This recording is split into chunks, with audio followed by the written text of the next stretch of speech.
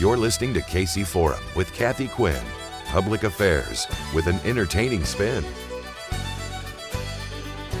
Hey everybody, welcome to number 15 of the podcast. I love it.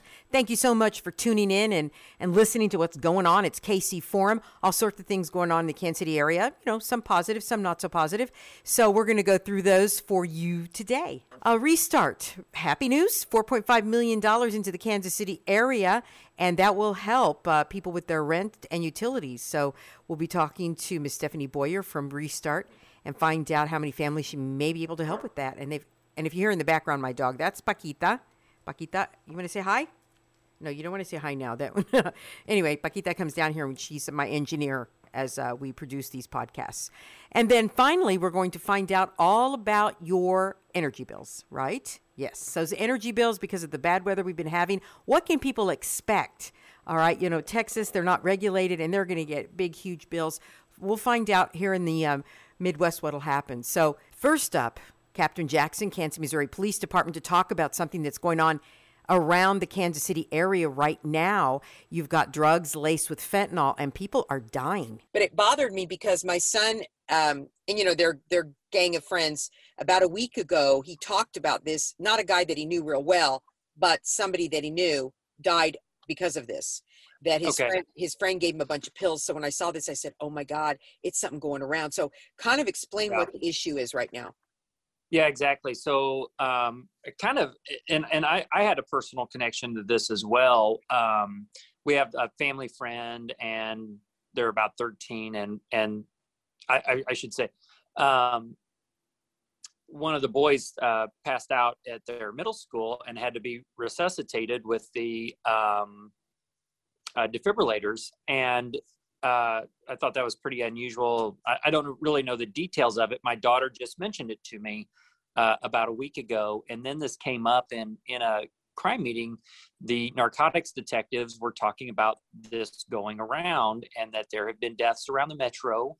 I think that the kind of Oxycontin and Xanax were the two that were mentioned that had been laced with fentanyl, and that there have been deaths associated with it. And like I said, you know, I have teenagers. I know other people. I obviously there's kids everywhere, and kids do things that are just crazy to us. But we did them too. We all, you know, when we start seeing a rash of kids dying, we want to do something about it. And about the only thing that we can do right now is to get this message out and to remind parents,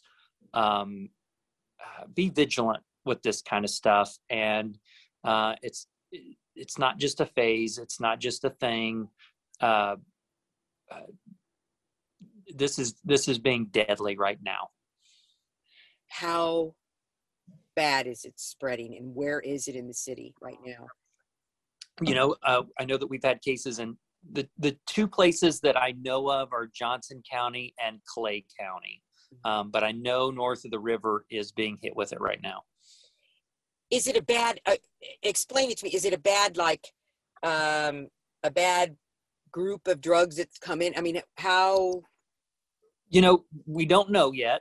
What we do know, historically on these drug things, they are diluted with some type of cheaper substance, right?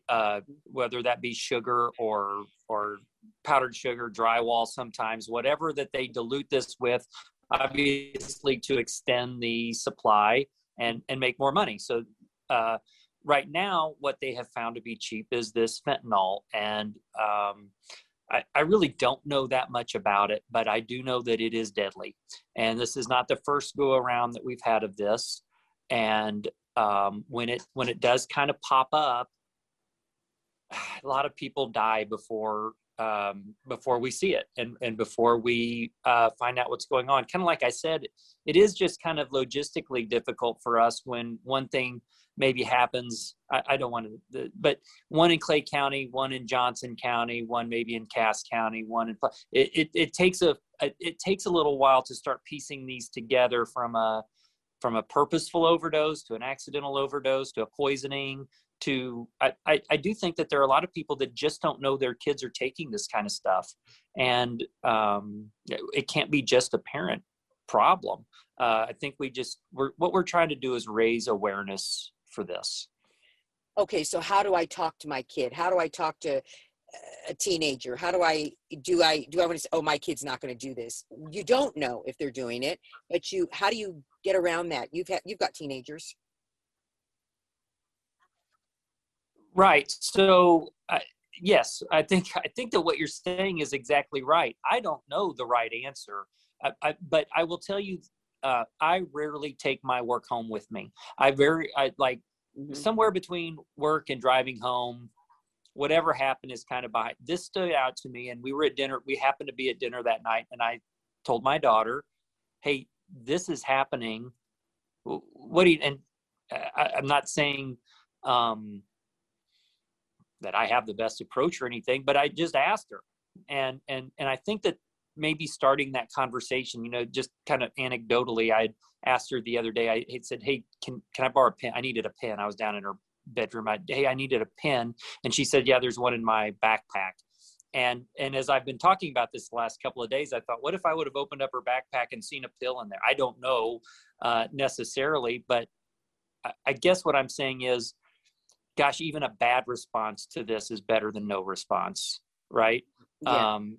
Even not handling it well, which I've been accused of doing in the past, even not better than doing nothing or ignoring it. Okay, so at this point, what's going on? It's kind of an ongoing. You're trying to find out where the source is. The detective. That's exactly right. Okay. So I think that an important step has happened, which is identifying a problem. We see that this is going around the metro. It's not necessarily Kansas City, Missouri, but we do know. Somebody told me at the press, I think KCK had 3 or 4 cases. I don't necessarily know about those, that they're not our cases necessarily, but I think that we have put together that this is in the area. They get sold. Obviously, they go off in all kinds of directions from there. But it is out there, and we want you to be vigilant. One thing I'd mention, Kathy, is I think that with violent crime in our city, one of the frustrating things from a law enforcement standpoint is that as these violent crimes happen, I think that it doesn't hit home with everybody in the city. They go, well, this isn't happening to me. This isn't happening in my neighborhood. And it kind of gets into that NIMBY type thing. Well, this isn't happening in my backyard, right? Not in my backyard. So this really isn't affecting me. It does affect us. And getting away from the violent crime part of it, just to make a connection, this is happening in every neighborhood in the metro. Like I said, from Johnson to Clay County. Is there an age group? Teenagers right now. We were looking between middle and high school. That's just heartbreaking. That is so heartbreaking. I think of the dumb things I did when I was a kid. I think that the worst things that my parents worried about was a car crash.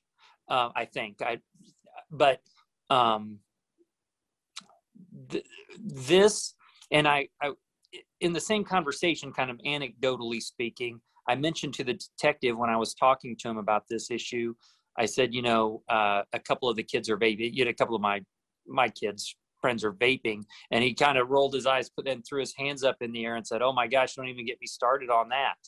And of all of the stuff that's being found in the vaping stuff. So these kids are exposed to way more dangerous things than we were. Yeah, I think so too. So if I happen to not happen to know, but who do you call? Like if you wonder, hey, I think these kids may be involved, or who do you call? Do you call you? Do you call detectives? 911? What do you do? Yeah, I think that's That's a tough question. I wish I could just hand out a phone number right now. I'm Right. not really prepared to do that. But I definitely think,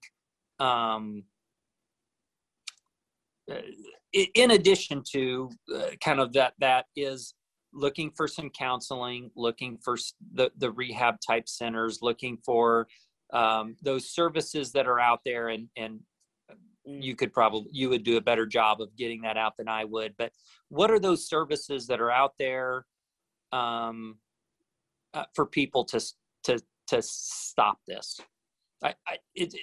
It's so unnecessarily dangerous, and we could do something about it. We just have to do something about it. Thank you so very much, Captain Jackson. We've got more after this. Stay with us.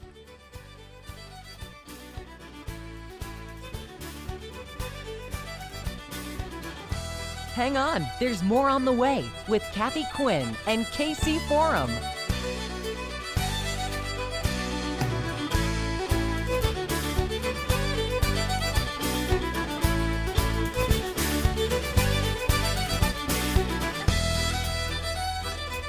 Kansas City will receive $4.5 million to help those who are home insecure. And Restart is one of the agencies who has been chosen to help distribute these dollars. Here is Stephanie Boyer to explain how her agency was chosen. So the city reached out to folks that, have generally helped to assist in administering rental assistance dollars, who have a history of sort of doing that, and, asked if we had interest in doing it, what we thought we could administer, what we would need. And then we were asked to put together, a scope of work and a budget for that. So we, of course, just said, absolutely, that's our favorite work to do, is prevention and making sure that we keep people housed and keep them from falling into this very disruptive system of homelessness.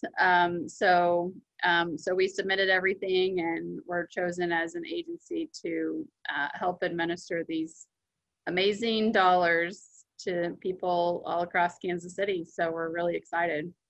Can you tell how much before the announcement or not? Yeah, so we'll be administering $500,000 of rental assistance. There could be an ability if we spend all that down to go back and ask for more. There's quite a bit of money that the city was given to do this work. So they'll distribute out to people, and then kind of see how spending goes, and there could potentially be some additional dollars that may be able to, if we go through it quickly, which honestly I really anticipate that we probably will. I mean, we helped administer some county rental assistance dollars in December, right before the end of the year, and we administered $55,000 in 9 days to 32 households.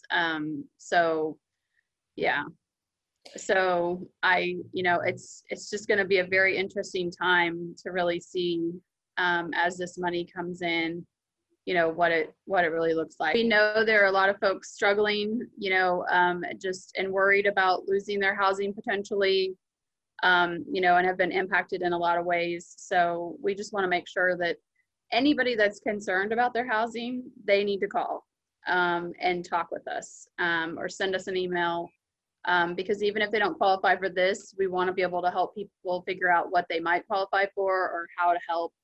Because it's really important. We got to prevent people from, experiencing homelessness. We don't want that for anyone. So when we visited you last, things were rough. I mean, obviously it's been rough for everybody. This has got to be a breath of fresh air. Absolutely. I mean, it is like the calls, for assistance, we used to get 5 calls a day for assistance for people that were worried about losing their housing. During the pandemic, that went to 25 calls a day, and we didn't have anything to offer those folks. Our calls for shelter tripled over the course of the pandemic. I mean, we just have had to turn so many people away and not be able to do everything that we could. And so this is amazing. It was amazing in December for our team to end the year with, like, it felt so good to be able to say, yes, we were able to keep 32 households housed in stably housed in 9 days, so especially approaching the holiday and end of year and everything else. And so it's really just amazing. We're so grateful, for this opportunity and for this money to flow into Kansas City, because we don't have enough resources in the homeless service system to be able to bring all those people into shelter or to try to get all of those folks rehoused, and it's so much more expensive to do that. It costs us $40,000 a year to keep someone in emergency shelter. We saw in December that the average was $1,700 was all it took to keep a household housed. Across the community, I think the average has been about $2,500. So it's just going to be able to help so many different people. Yeah. Stephanie, is that $1,700 a month? No, like $1,700, like that's just where they were. Like they were in, had rental arrears of, like $1,700 or, whatever their situation might have been. And that was all they needed to be able to catch things up, prevent an eviction, and keep moving forward. So, yeah. Perfect. So it'll be interesting to see what, we don't know what to expect now. Several more months have gone by. For a lot of households, we turned away 85 other households that called in December once we ran out of that money. So, we'll see. But the exciting thing is there's going to be, there's a lot of money coming, which is great. So property owners that have people that are struggling, encourage them to reach out. Anyone that's just worried at all for any reason that they might lose their housing, they need to call. Okay, and finally, what's the number? Because there are several numbers you have on your website. Yep, so there's a specific number for this. So for those folks, they want to call 816-886-9153, or they can email rentalassistance@restartinc.org. Hang on, there's more on the way with Kathy Quinn and KC Forum.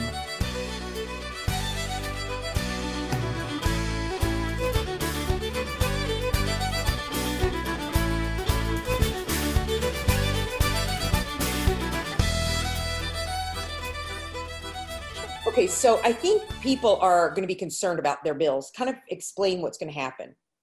Sure. So right now, here, let me back. Yeah, you're fine. Yeah. So Kansas and Missouri have regulated electricity rates, which means that Evergy customers won't see a change in their electricity prices as a result of the cold snap that's reflected on March bills. Now, customers can expect to see some fluctuation in March bills just based on the fact that it was really cold and usage may have been up related to that. And so that's the first thing, is to just the seasonal fluctuation of electricity bills is something that most of us in Kansas and Missouri are accustomed to. We have an average payment program that is available for customers who would like to have a more regular bill, maybe make it a little more budget friendly and predictable. So that's the first item. Now, there are costs related to the cold snap that we had and the emergency outages with the SPP. Or let me restate that, because it's not really related. It's related to the event, but not related to the SPP. So there are costs related to some of the market activity. Folks are hearing about natural gas prices being really high during that cold snap. That eventually will flow through to customers' bills, but regulators in both states have mechanisms in place and are working with Evergy and other utilities to make sure that that's smoothed out for customers so that the effect is not dramatic. So our fuel costs are reflected on customers' bills, And those are averaged out over time to help smooth the effect on customers. And we can also further work with regulators to even maybe stretch out the time that those costs would be flowed through. Hang on. So how much of a fluctuation should I expect? Sure. So, what you can expect between your February and March bill is going to be kind of predictable based on any other time we see weather fluctuations. So probably the easiest thing to do would be to log into your Evergy account and take a look at your usage. And you can actually, instead of wondering, you can go in and look and see how much energy you used in February compared to January. It's going to be really part of a normal seasonal fluctuation as far as how much your bill would change. Again, your electricity prices or your electricity rates haven't changed related to the cold weather and the emergency outages. So people don't need to freak out. So Texas is a very different market. They are regulated differently. And so customers are directly feeling what happened in the wholesale markets in Texas. That's where you're hearing some of those stories about people getting really large bills. Mm-hmm. Kansas and Missouri, our regulation helps insulate customers from things like that. Thank you so much. That's the latest from Evergy. And that's it for us. I'm Kathy Quinn. Thank you to Katie Connors, our executive producer, associate producer, Andrina Byrne, the Elders allowing us to use their music. It's eldersmusic.com if you want to find out more about them. And actually, they're recording their new CD, so they'll be coming out with that soon, hopefully. And then finally, thank you to fox4kc.com because they allow us to do this podcast. And then also, we'd like to thank KQKC Broadcasting, Music and Educational Foundation. And as always, we end with the song. This is from Kian Byrne. It is Sing That Song. Until next time. Yeah, number 15 in the can. Yeah. See ya.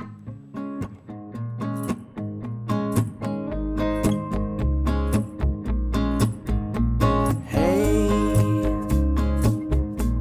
they're playing our song. I haven't heard it for way too long. Will you sing? Remember all the words. Meet me at the chorus. You can take a verse. Sing the song that we sing together, sing that song. Sing the song that we sing together, sing that song.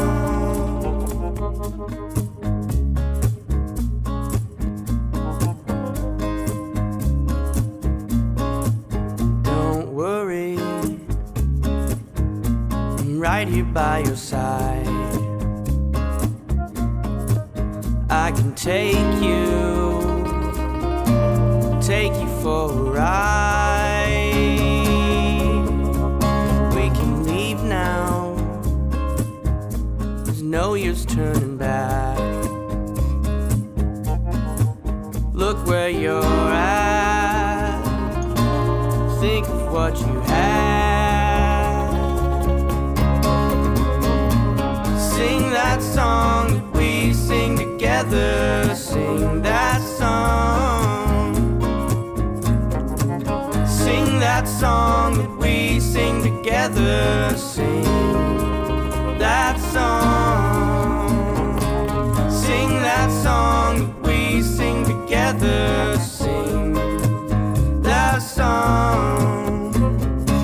Sing that song that we sing together.